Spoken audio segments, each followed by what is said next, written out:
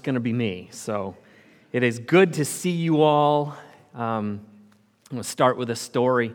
Years ago, I had a chocolate lab. This is back in New York. And one afternoon, I let him outside to kind of do his business and came back in and just, figured I'd call him, as was the often, that's kind of how it went.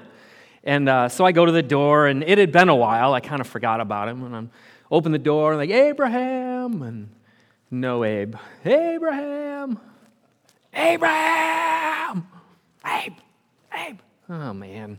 Where is he? And I thought, okay, I better go look, right? So I walk out and look at the pond, because we had a pond, and then I was at my parents', and my parents, they have 80 acres of fields and forest and deer and all that. So a lot of things to explore and smell and sniff, and he's a chocolate lab, and that's what they do.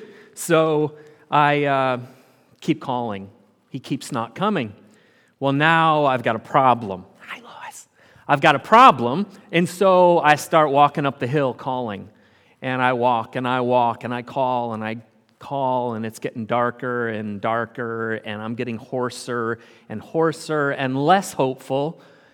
And now the stories are in my head, like what's going on with the dog? Why isn't he coming? And so I came back, and of course I'm like, well, I make a flyer, and I drive around, and I kind of tack it up like you do, lost dog, and I put it at the intersections of our little area, town. We didn't really live in town, but anyway. So one day turned into 2 days. I'm still calling. I'm still looking. Turns into 3 days. Still no Abe. And at this point, I'm like, he's done. He's gone. If he was coming back, he'd come back. And then I thought, well, maybe I'll drive over. There's this little gas station down the road around the corner, and last-ditch effort. So I drive over there, trying not to get any hopes up whatsoever, and I walk in, I said, this is a long shot, but has anybody come in and mentioned that they've seen a dog, a missing dog, or a loose dog, chocolate lab? And the lady's like, yeah. The lady left her number. I'm like, what? Left her number? So I grab it, and I run outside, and I'm like, still, I don't want to get my hopes up, because that's how I am. And so I call, and I'm like, hi, my name's Wes, and I have a chocolate lab, and I've been missing him for 3 days. He's got a green collar, and I'm just like waiting, and she, yeah, he's here.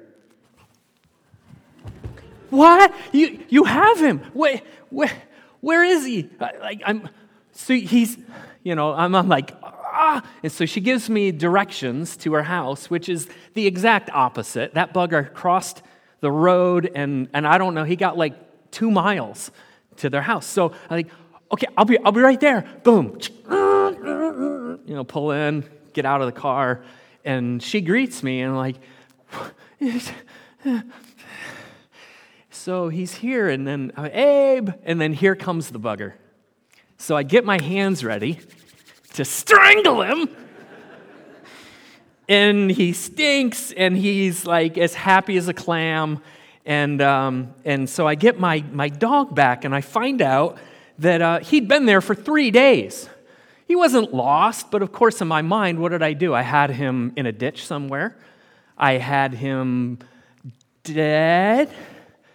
I had coyotes after him. I had all sorts of like Sasquatch, whatever, somebody stole him.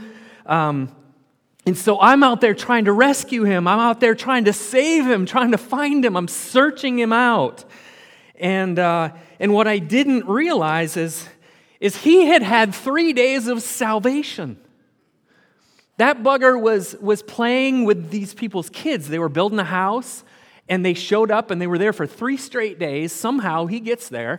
He finds a reservoir. He finds little kids. What dog doesn't want to play with little kids in the water? And that bugger was on vacation while my heart was breaking somewhere else. And it was a good ending. It was a happy ending to my terrible, terrible story. Here I thought I was going to provide salvation, and I don't even think Abe knew that he was lost or ever needed it. So we got rid of that dog.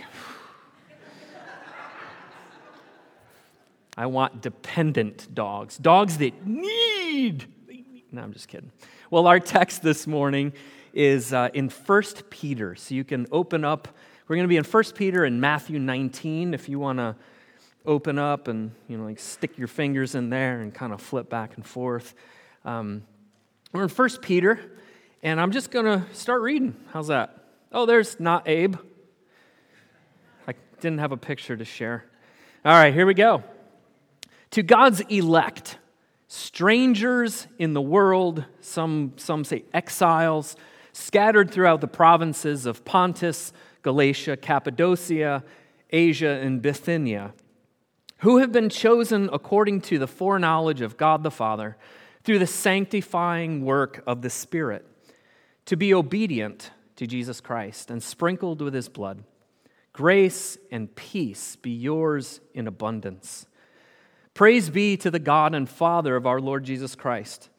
In His great mercy, He has given us new birth into a living hope through the resurrection of Jesus Christ from the dead, and into an inheritance that can never perish, spoil, or fade. This inheritance is kept in heaven for you, who through faith are shielded by God's power until the coming of the salvation that is ready to be revealed in the last time. In all this you greatly rejoice, though now for a little while you may have to suffer grief in all kinds of trials. These come so that the proven genuineness of your faith, of greater worth than gold, which perishes even though refined by fire, may result in praise, glory, and honor when Jesus Christ is revealed. Though you have not seen Him, you love Him. Even though you did not see Him now, you believe in Him and are filled with an inexpressible and glorious joy. For you are receiving the end result of your faith, the salvation of your souls. And concerning this salvation, the prophets who spoke of the grace that was to come to you searched intently and with the greatest care, trying to find out the time and circumstances to which the Spirit of Christ in them was pointing, when He predicted the sufferings of the Messiah and the glories that would follow. It was revealed to them that they were not serving themselves, but you, when they spoke of the things that have now been told you by those who have preached the gospel to you by the Holy Spirit sent from heaven. Even angels long to look into these things. Well, to put this into context, Peter was probably writing this letter to fellow believers, to the church, about praising God for His mercy, and he was writing it most likely from his prison cell, awaiting his death sentence. He's writing to encourage them to keep their eyes on the prize of salvation, even as they're suffering various trials and persecution of their faith. It's important to notice that Peter calls them strangers in the world, exiles. Peter makes the point that followers of Jesus don't fit well into this world. God's upside-down way of the kingdom often rails against some of the broken systems that we run into here. And then in verse 10, he says, concerning this salvation. Concerning this salvation. In the Greek, the word salvation means deliverance or rescue. I wanted to rescue my dog from the clutches of certain death. Rescue. Salvation for these believers would mean an end of what? An end of persecution, right? An end of oppressive overrule. For Peter, who's in jail, awaiting his death sentence, what would rescue, what would salvation be for him? Well, obviously it'd be to, get out of prison, right? That would be salvation. But in the case of this letter, we've got it's interesting, we've got a teenager. Raise your hand if you're a teenager. Raise your hand, keep your hand raised if you were an evil dictator. Yeah, I got a couple in my house. Yeah, I agree. I see those hands. Yeah, well, Nero's a teenage evil dictator, and he only cares about his kingdom. He wants to expand the Roman reach. And so he sees the church as a threat because it doesn't accept his evil values. It doesn't bow to him and go along with everything he wants. Well, Peter here seems quite fascinated with this idea of salvation as he writes in his prison cell. But he also points out that it's not just Peter that's having this conversation. He's reminding that the church and the prophets themselves have been looking for the Messiah, been looking for salvation for thousands of years. We're all searching and preaching. They were all searching and preaching salvation. And then at the end of verse 12, we see that who else was longing and looking into the things that pertain to salvation? You got that one? The what? The angels. Even the angels are waiting and longing for salvation. So from the beginning of time until right now and this afternoon and the rest of time, human beings have been looking to be saved, looking to be rescued from sin, from trials, from temptations, from all of that stuff. And as I thought about salvation, I thought there are three reactions, I think, that church people have when we talk salvation, right? And let's see if my little, there's the question. My transition's working. There we go. I don't have any heads that are going to pop up like Todd. Sorry. What are the top three reactions? And so some people get really excited, right? We get excited about salvation.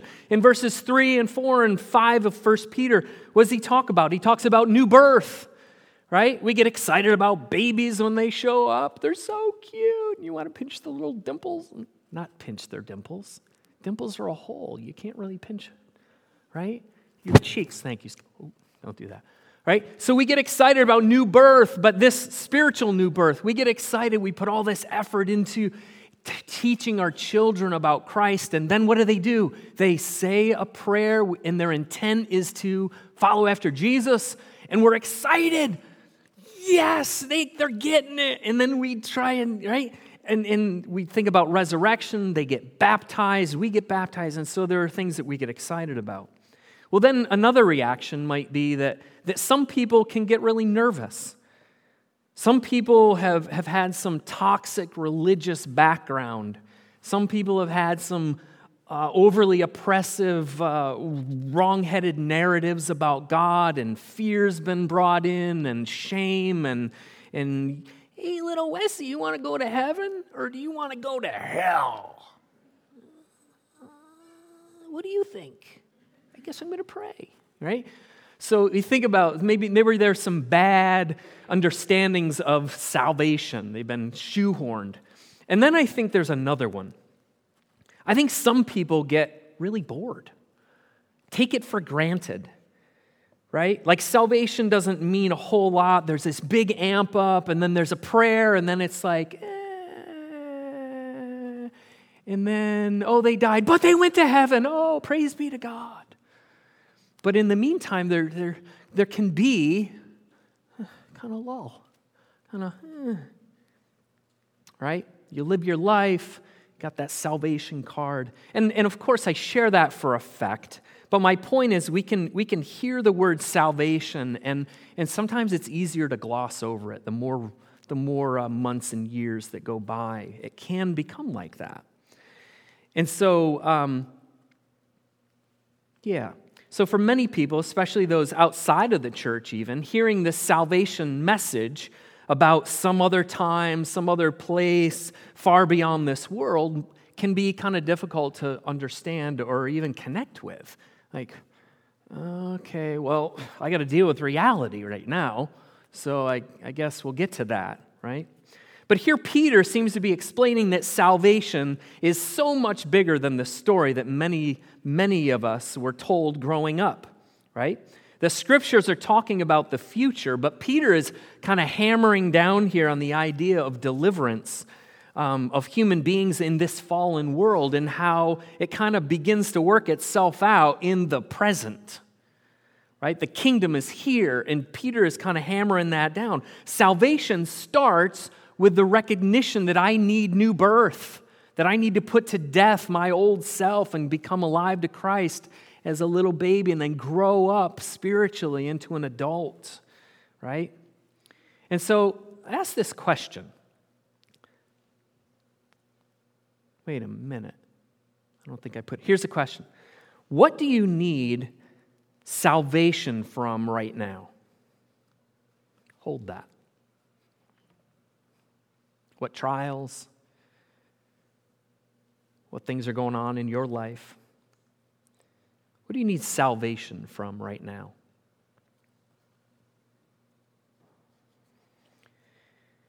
Well, I think Peter is pointing straight to our need to be set free from sin, our need to draw near to Jesus. He's talking to people and say, hey, these trials, well, there's some purpose here, right? There's suffering and trials, in particularly in verse 6 and 7. And God allows these things as training ground for our faith. They're training ground. They're purposeful. God's sovereignty is all around those things, and He wants to use those trials to change us, to grow us up. Because the primary goal of salvation isn't just the removal of difficulty. I'm just going to endure it and then get rid of it like, oh, finally. No, God wants to be with us through it and soften our heart, and we get through it like, and then we look back and like, oh, I've taken some steps. I've grown up. That's part of the process of the trials and the sufferings, right? This radical transformation of our un-Christ-like character, kind of incrementally moving to more and more Christ-like behavior. When my back was broken a number of months ago, guess what I wanted? What? A not broken back. Yeah, in order to be that, I wanted salvation from my broken back. I wanted salvation.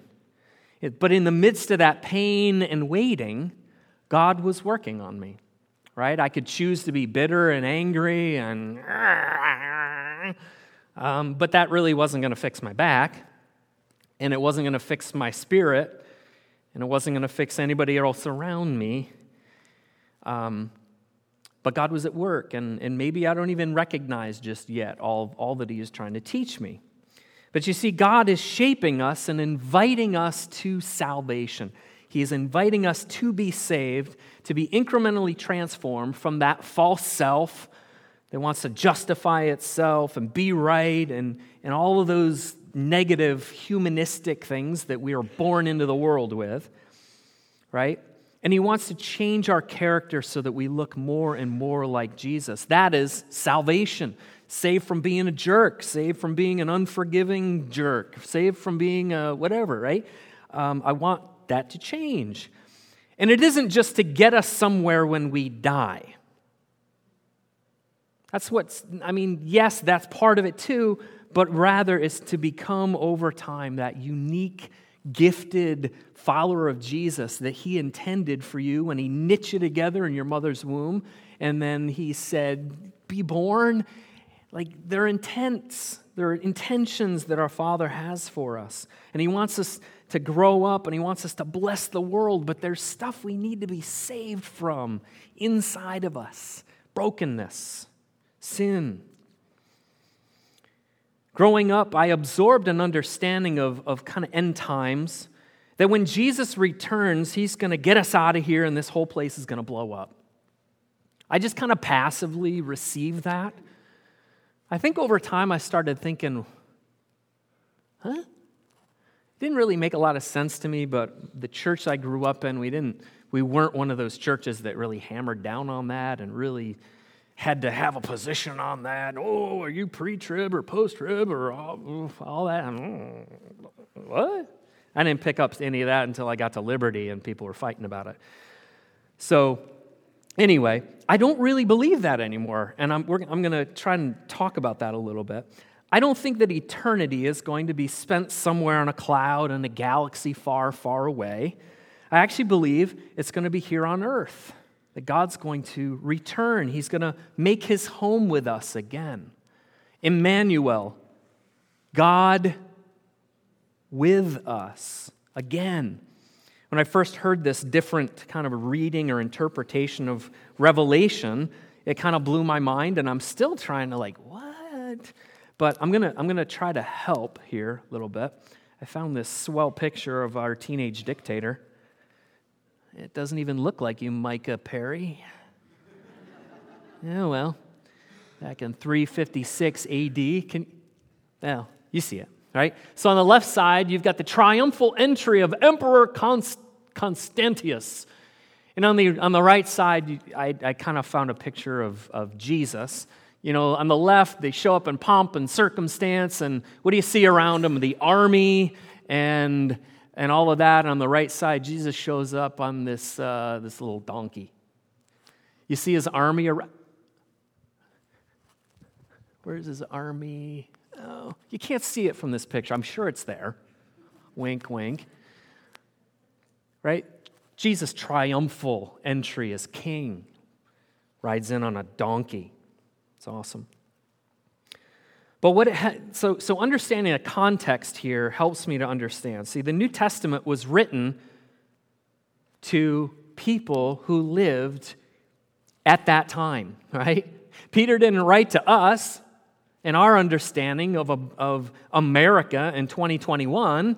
He wrote to his context, his time. So if we were to transport back to Rome, we'd learn that a Roman emperor would come to town, and what would happen is the people would know about it. I don't know, Pony Express, I don't know how they did it, but then they would go out and they would meet the emperor way out yonder, right? Outside the city gates, outside the town, and they would walk out there and they would greet him and they would walk back and welcome him back into the town, back through the gates. And this welcome was like saying, Emperor, this town belongs to you. It's part of your kingdom, and we welcome you to your space that you let us live in, that you take care of us. We welcome you because we recognize that you are the true ruler of our town, of our city, right? And so given this understanding, we interpret that when the scriptures say that we will see Jesus and greet him in the clouds, I think it means that Jesus is going to return. We're going to greet him. We're going to welcome him home. We're going to welcome him back to earth. We're going to welcome him back to his rightful, as the rightful king of creation. And so Jesus is going to bring his rule. He's going to bring his heavenly rule, and he's going to install that rule forever. And it's going to be beautiful, and it's going to clean up the mess we find ourselves in. I used my art skills. Oh, man. Hey, that's where that went. That was supposed to be before. So we're going to skip this one. Here we go. My goodness. So we want to understand more fully that salvation isn't for just some other time, some other place. It's for us here and now. It's about the renewal of our minds. It's about submitting ourselves to Jesus and learning to trust him.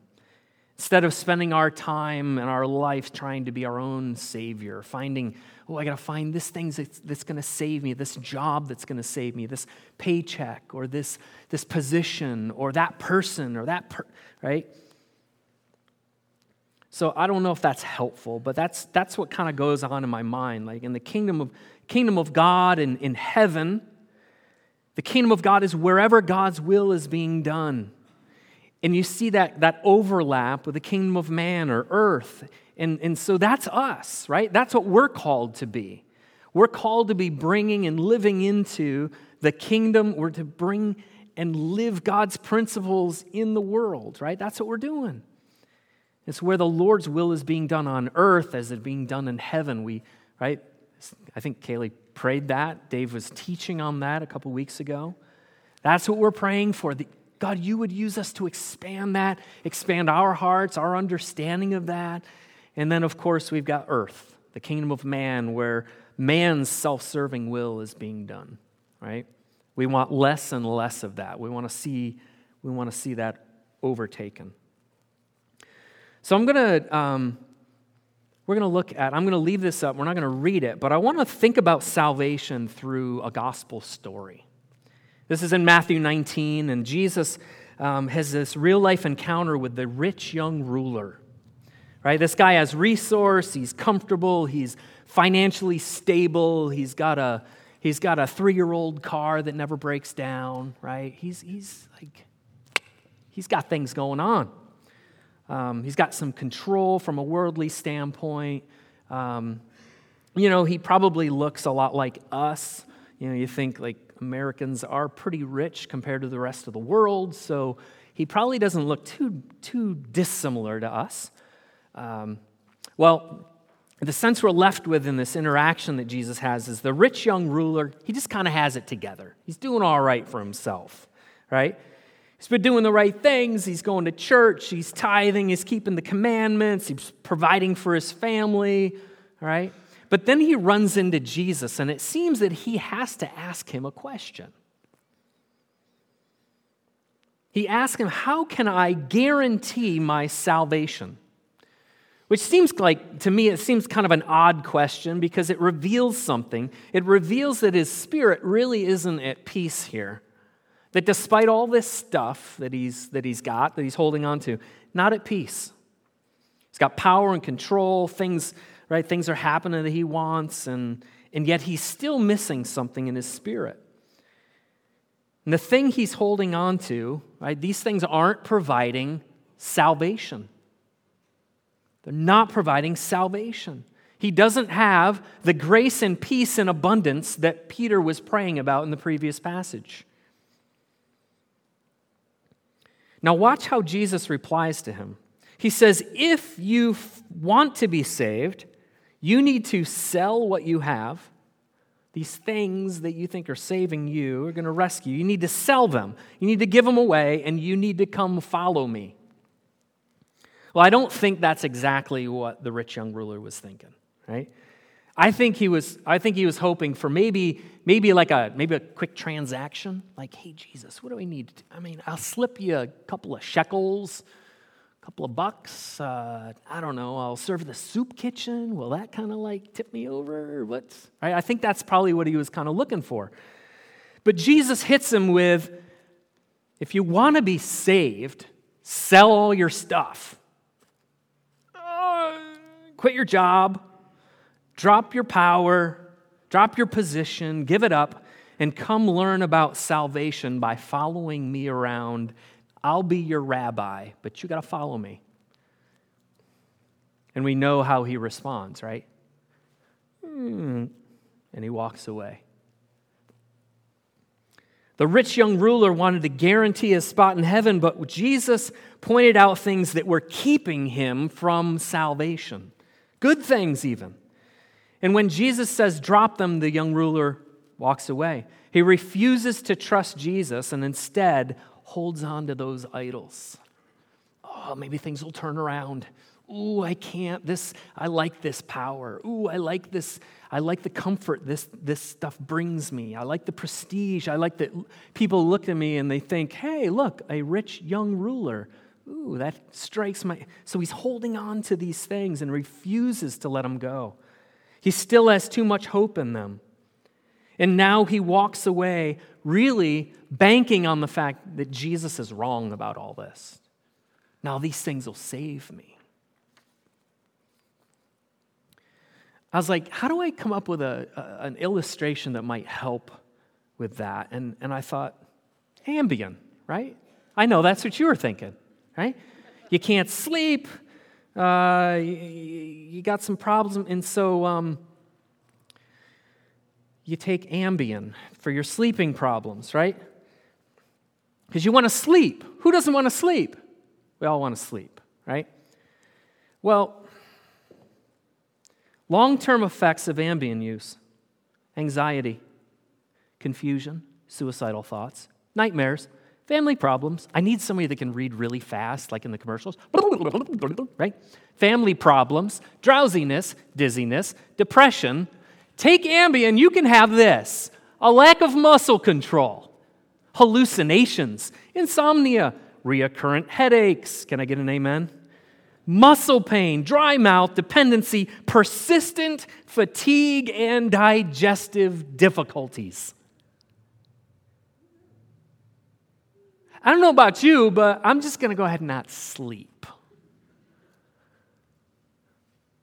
In this story with the rich young ruler, we see that Jesus is actively opposed to anything and anyone that claims to be able to save or rescue our souls apart from him. Ambien is not going to save you. It's going to make your life probably a lot worse, actually. Doesn't look good, right? And that's what Jesus, I think, is trying to help him understand. All these things that you think you have a hold of that are going to save you and rescue you and make your life better, they aren't. You're still empty.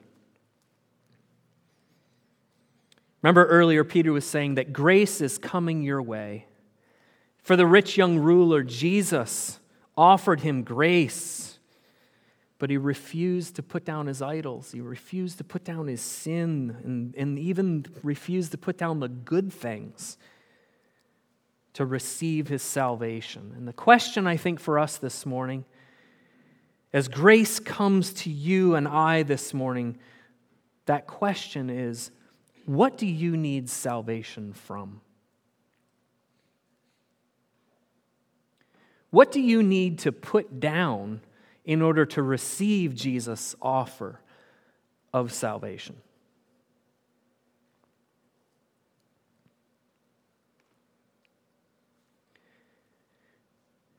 Do you need to put down anger over hurt and disappointment? Do you need to put down resentment and bitterness over something you've lost these past couple years? Last couple years have revealed a lot of stuff. Friends, I don't need to tell you, it's been hard. Some of the hardest years of my life. Maybe you need to put down idealistic expectations. Show some grace to yourself, to others. Maybe you need to break off an immoral relationship. Maybe you need to get rid of your data plan on your phone, leading you to a wrong place. Maybe you need to quit reading certain things that leave your heart twisted up, making you enemies, tearing up your peace. Maybe you need to put down your fear and anxiety. Figure out what's causing it. What's going on the inside, rather than trying to control and blame. Maybe you need to put down unforgiveness and grudges. Go make things right. Put down assumptions and offenses. Maybe you need to let yourself off the hook. Maybe you look at yourself and like, shame. I should be further along. I should trust you more, Lord. I shouldn't be angry. I should be able to just release and forgive, and I should live this unoffendable way that you intend for me, but and you're just beating yourself up over it. A year or so ago, someone kind of abruptly cut off relationship from our church. And I didn't exactly get the whole story as to why, but kind of laid down a pretty obvious boundary. Removal, I don't want to talk to anybody, right? Don't want any more emails. And for months I thought about them, prayed, I grieved, I lamented, like what happened? And I remember our beautiful visits. I lamented over not having any more of those. And one day, in spite of that boundary that this person laid down, I decided I was going to risk it. It had been quite a while, and so I wrote a note. I put it in a card, and I sent it, and I said, I miss you, and I miss our times, and I wish we could have those again. And I sent it in the mail, and I didn't really have much for expectation. A couple days later, I look at my phone, and I had missed a call, and there was a voicemail, and I look, and it's this person. Well, it could go one of two ways, right? But there's a voicemail, and so I hit the old listen button and kind of like put my ear up there, and kind of, I didn't know what to expect. Was I going to get a reminder of that hard and fast line? I don't want to talk to you, and I'm done with those people, and whatever. And it wasn't quite like that. But what I was greeted with was this tender voice and grace. Grace, I think grace came to them. I think grace came to me and said, it's time. And thankfully, I caught it, and I sent that. And I think grace was received in the mail. And I think grace was read the way I wanted it to be, and sunk down into the soul. And so as a response to that, we got together. I called them back, and we got together. I don't know, it was 2 or 3 hours. And we just caught up. We laughed. We cried a little bit. We undid some narratives, some stories, some assumptions that had been put together. Because that's what happens when there's a lack of communication, right? And you're hurt. You take that hurt and you just assume bad things. Well, as we talked, that isn't true at all. But that makes sense why you did this. And so we were able to undo a whole lot of that. We told stories. We laughed. And then at the end of our time before I left, we enjoyed communion together. It was beautiful. My heart was full. Friends, for months I wanted salvation from that broken relationship that I didn't understand. And grace came to me. And the Spirit set us free, set me free, set this person free. And so I ask you this morning, as I ask myself, these 2 questions. What do you need salvation from? What do you need to put down? What do you need to release? Who do you need to let off the hook? Maybe that's somebody else. Maybe that's yourself. Grace is coming. It's coming for you. He's coming for me. As our worship team comes, I'm going to pray. Ran into a helpful prayer from Henry Nouwen that really kind of fits our situation. Let's pray. Lord, in the midst of all my satisfactions and disappointments, I hope in you. Even when it seems that things are not going my way, I know that they are going your way, and that in the end, your way is the best way for me. Jesus, we thank you for Peter's words. We thank you for this interchange that we read about that you had with the rich young ruler this morning. We ask that you would send your grace to us, and that we might be able to receive it as a gentle invitation to salvation. You are the only one, and the only one that can save us. Would you please give us eyes to see what we need to lay down, and the courage we need to let go of it. Put our trust back in you. It's in your Son's name that we pray. And all God's people said, amen.